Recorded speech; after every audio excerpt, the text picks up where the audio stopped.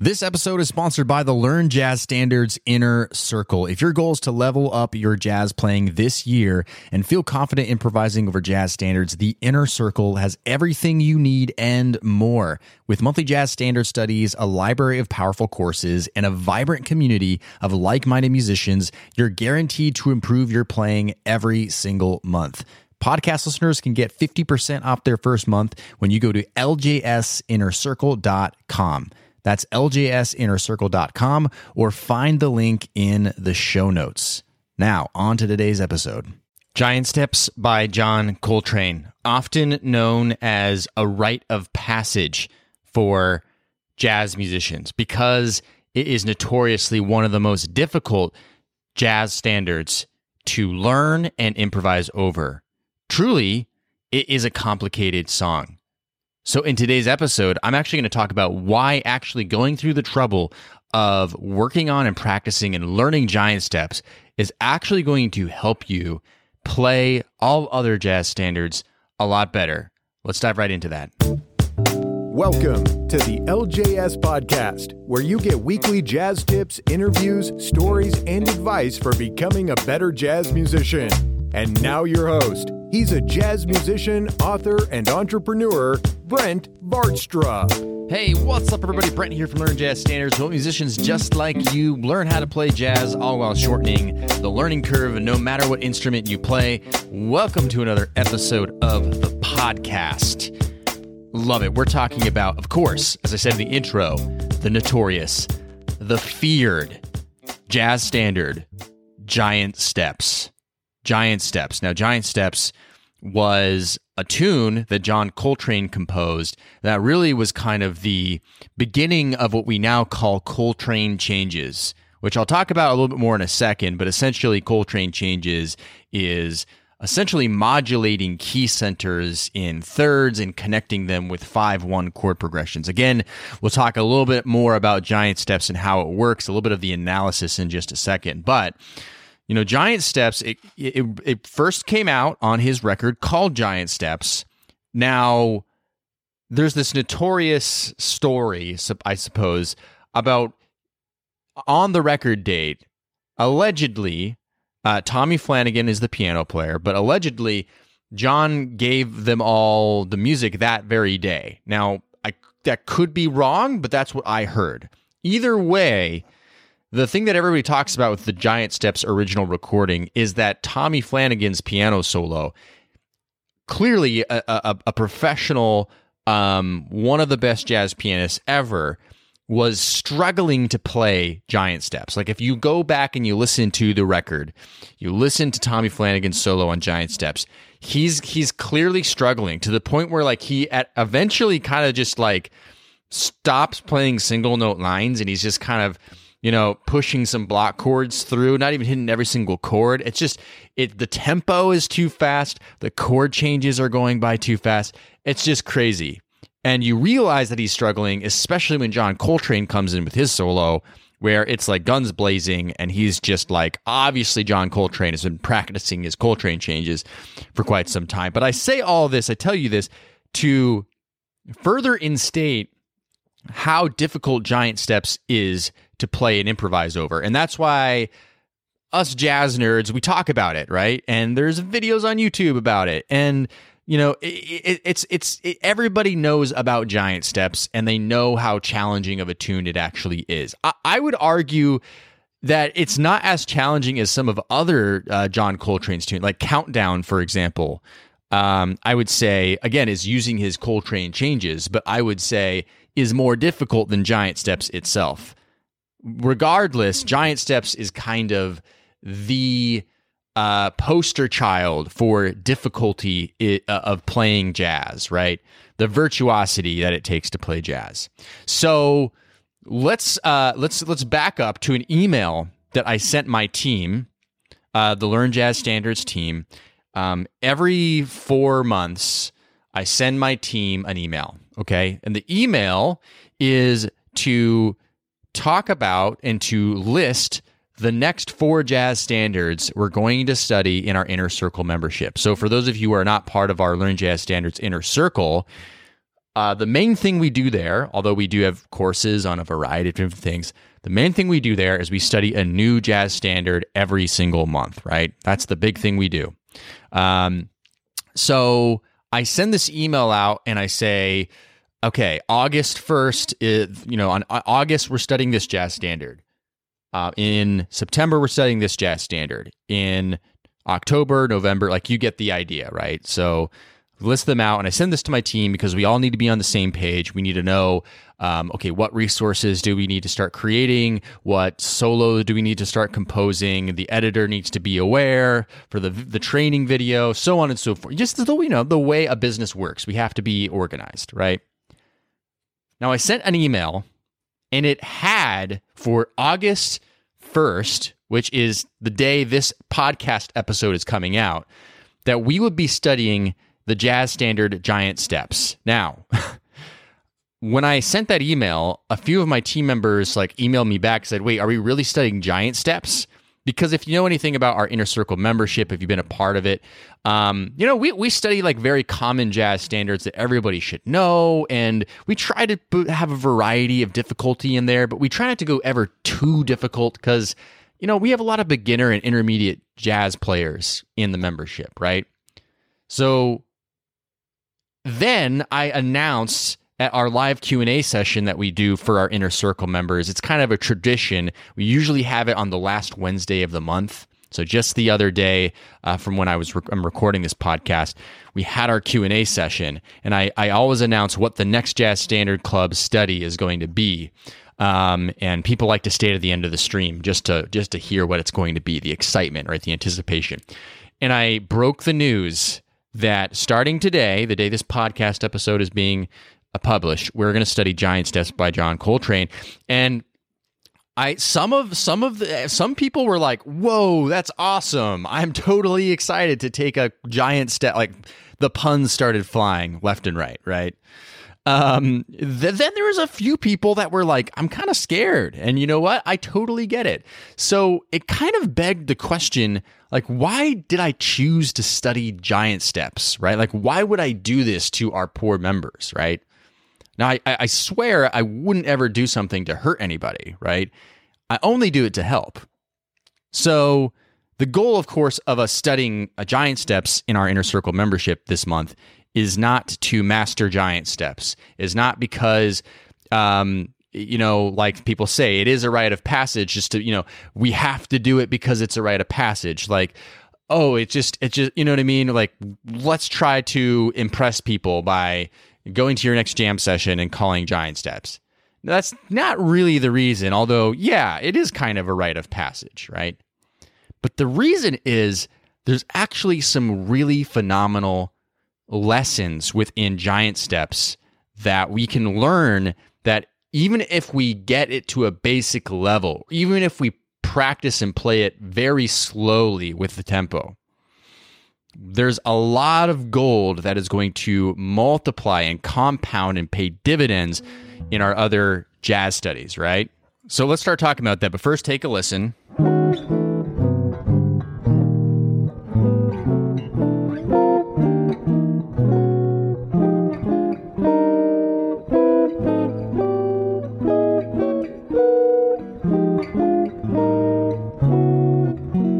Right? So we got...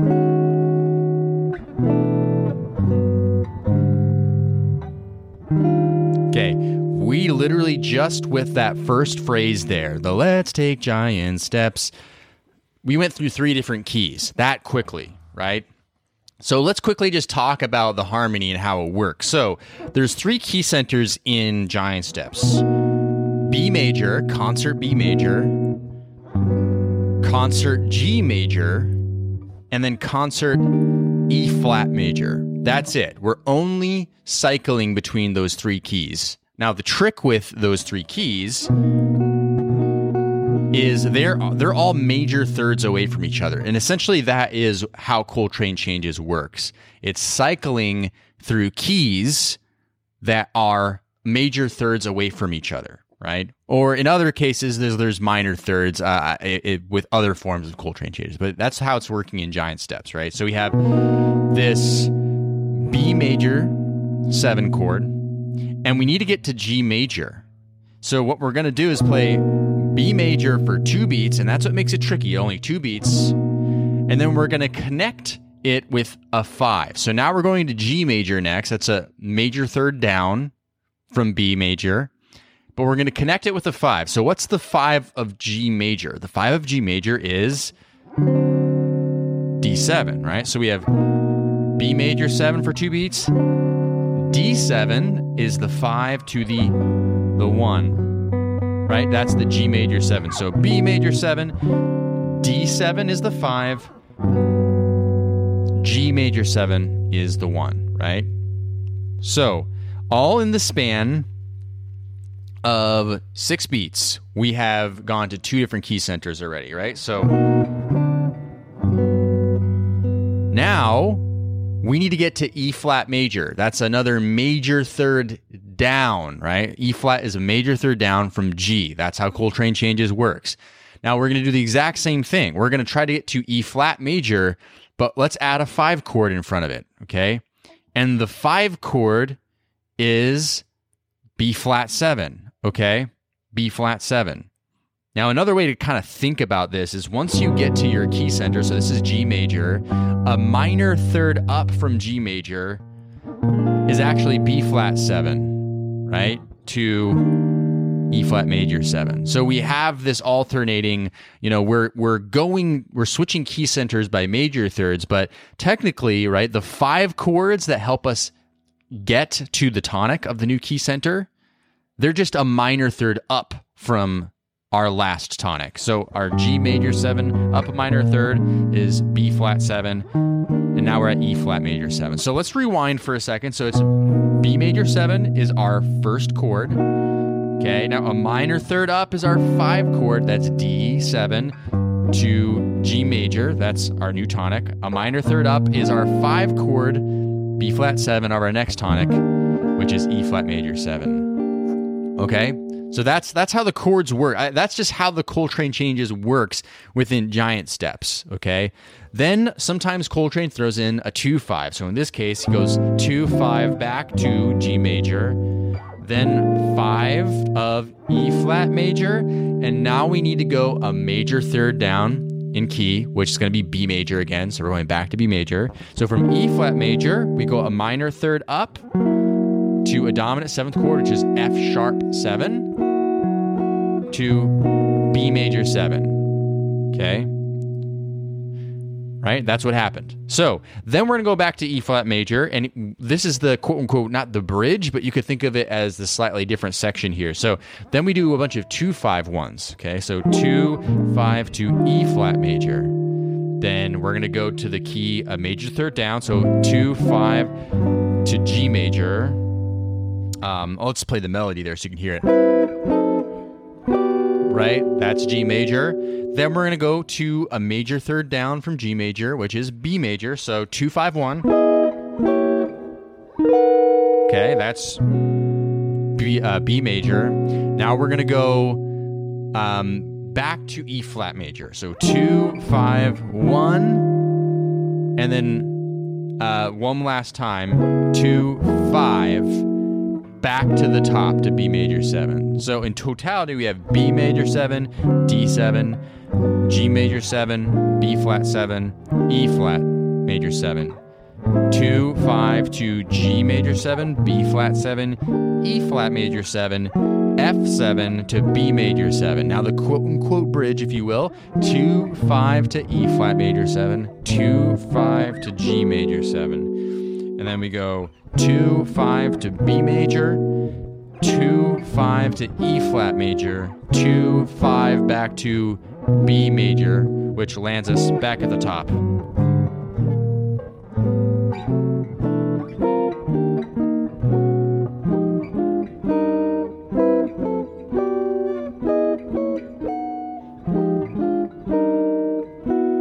Right? Okay, that's the tune. Now, that is a lot of information I just threw at you, and especially through a podcast.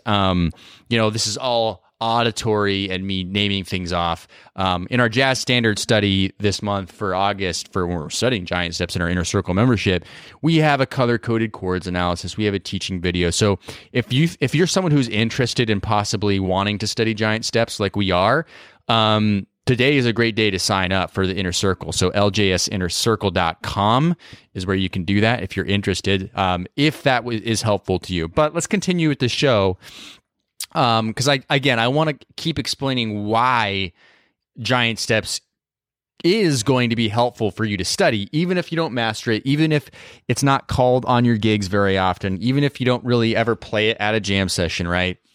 But what can we learn from it? So what we've learned so far is that this is a tune where you have 3 different key centers, and those 3 different key centers could not be further away from each other if you look at the circle of fifths or the circle of fourths, right? They're major thirds away from each other, right? So they're spaced out that way. However, there's a method to the madness, right? So major thirds is how they're cycling. They're connected by 5-1 chord progressions. So the main thing I want you to understand about giant steps, and like I try to just demonstrate for you now, is we have our B major 7, but to get to the G major, we're going a 5 before the G major. Okay, that's D7 to G major. Now to get to E flat major, we got to put the 5 in front. So now we have B flat 7 to E flat major 7, right? And that's pretty much what giant steps is. It's these 3 key centers, and they're connected with 5-1 chord progressions. And then during the quote-unquote bridge section, 2-5-1 chord progressions. Now, we know, if you know anything about jazz, we know that the 2-5-1 is the most important chord progression in all of jazz. We know that, right? But the most important chord progression in all of music is the 5-1, right? 5-1. 5-1, right? 5-1, 5-1, 5-1, right? That's all it really is. So let's just say you learned a 5-1 lick, right? So over top of B flat major. So that's my pet lick, my pet altered lick. But it works so well for teaching, so I always use it, okay? Awesome, that's a 5-1 lick. Okay, what about over the G major? So the 5-1 to G major. Okay, you can just transpose of the same lick right there, right? What about over top of the E flat major? Right, there you go. So I say that not because you want to play and copy and paste the same licks over top of this entire song, but just to sort of show you that the simplicity of it is actually there, right? It's not as complicated as we want to make it out to be, right? We just need to understand B major is a key that we're in, G major is a key we're in, and E flat major is a key we're in. But really, all we're focusing on is 5-1, 5-1, 5-1. So how many different ways can I say 5-1, right? How many different ways can I do that, right? And we can start very simple. If you're like a beginner, right, we can start super simple. What do we know about any chord in the diatonic series of a major key, right? So in other words, if I'm playing the 2 chord of B major, or the 3 chord, or the 4 chord, or the 5 chord, or the 6 chord, or whatever have you, if I play the B major scale on top of that whole thing,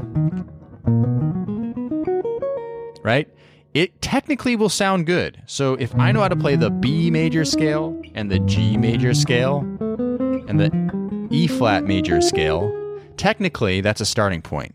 Now again, just playing major scales over top of all of these chords, it's not going to sound that musical. You're not really going to hear the chord changes, other than you are afforded the luxury. It's funny to call it a luxury, but you're afforded the luxury of the song changes keys so many times that are clearly different from each other that it almost will make it sound like you are playing the changes, if that makes sense, just by playing the major scales.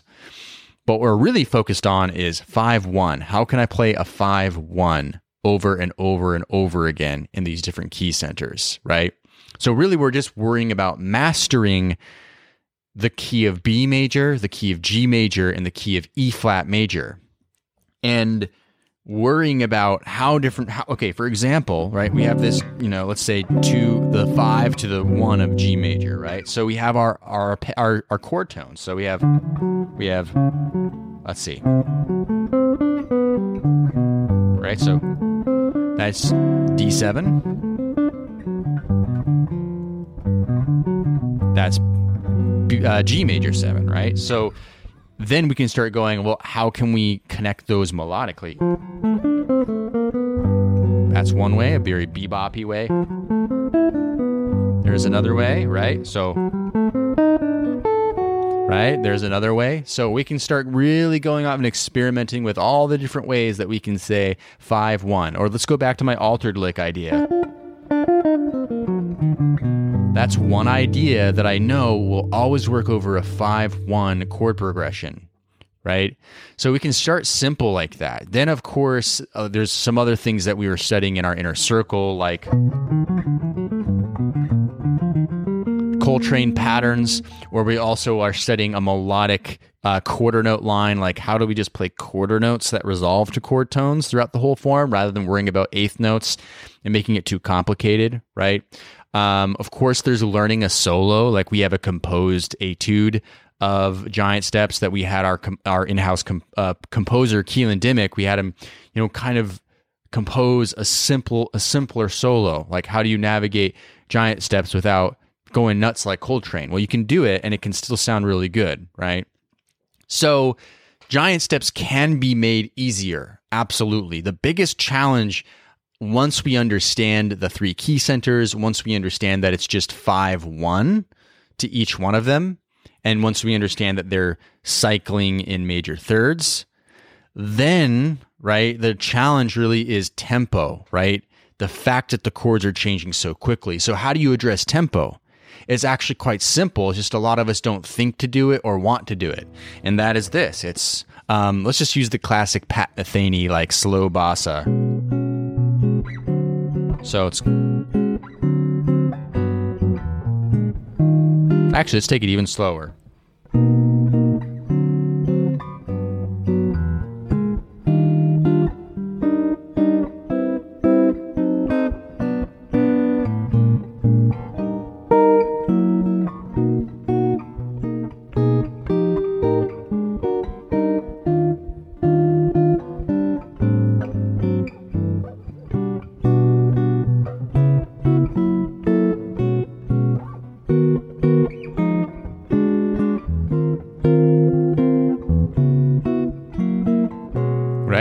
That's how slow we could play it. We could play it like as a ballad if we wanted to, right?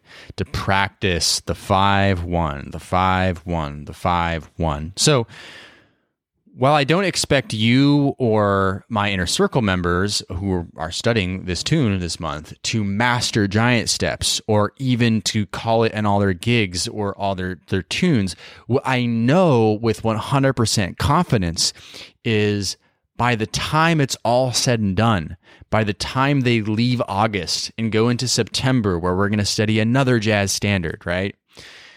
They will have a better understanding of how to navigate 5-1 chord progressions in different keys. And they'll have a good understanding of how to think quicker. They'll have a good understanding of how to get more creative. They'll learn some patterns, they'll learn some jazz language, they'll create something for their own, and they'll come out a lot stronger. So my argument for you, and this is not necessarily to say my argument for you, I'm not even necessarily saying join the inner circle to study this tune. I'm just saying, even in your own private studies, my argument for you to study giant steps, at least at some point in time in your jazz journey, is because there's a lot of gold within there. I often like to say, when we put ourselves through a fire, right? Something that's a little bit hot, a little bit sticky, a little bit complicated, we usually come out on the other side a little bit sharper, right? There's something that you're going to gain, even if there's some struggle. So oftentimes my inner circle members, I'll hear them say, oh, wow, this was a real challenge for me. but I did it. On to the next lesson or something like that, right? I love it when I hear those words, not because I want people to struggle, and certainly I don't want them to struggle to the point of being too frustrated and demotivated and not having fun anymore. Then it defeats the purpose of playing music, right?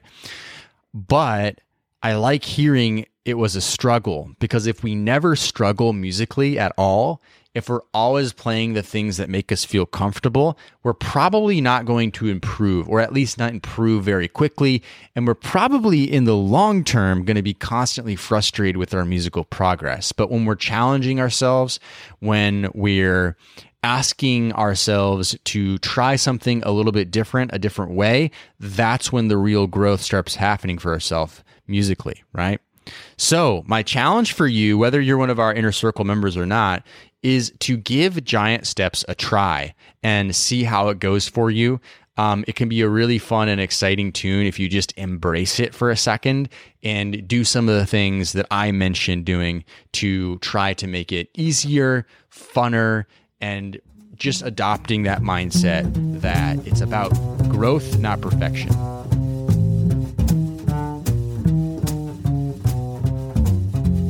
All right, that's all for today's episode. Thank you for checking it out today. Thank you for listening. Always do appreciate having you as a listener. Like I said, ljsinnercircle.com. That's where you can find us if you're interested in joining our Inner Circle membership. Like I said, we're studying Giant Steps this month. So if you're up for a challenge, if you're up for some of what I talked about today, that'll be a great one. Otherwise, there's plenty of other jazz standards that we've studied, as well as a lot of great courses for you to explore on topics like jazz blues or rhythm changes or whatever you want to be working on.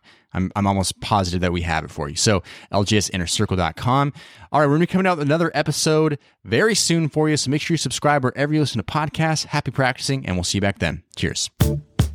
Thanks for listening to the LJS Podcast, brought to you by LearnJazzStandards.com. Subscribe to the series on iTunes, and don't forget to join our jazz community at LearnJazzStandards.com/newsletter.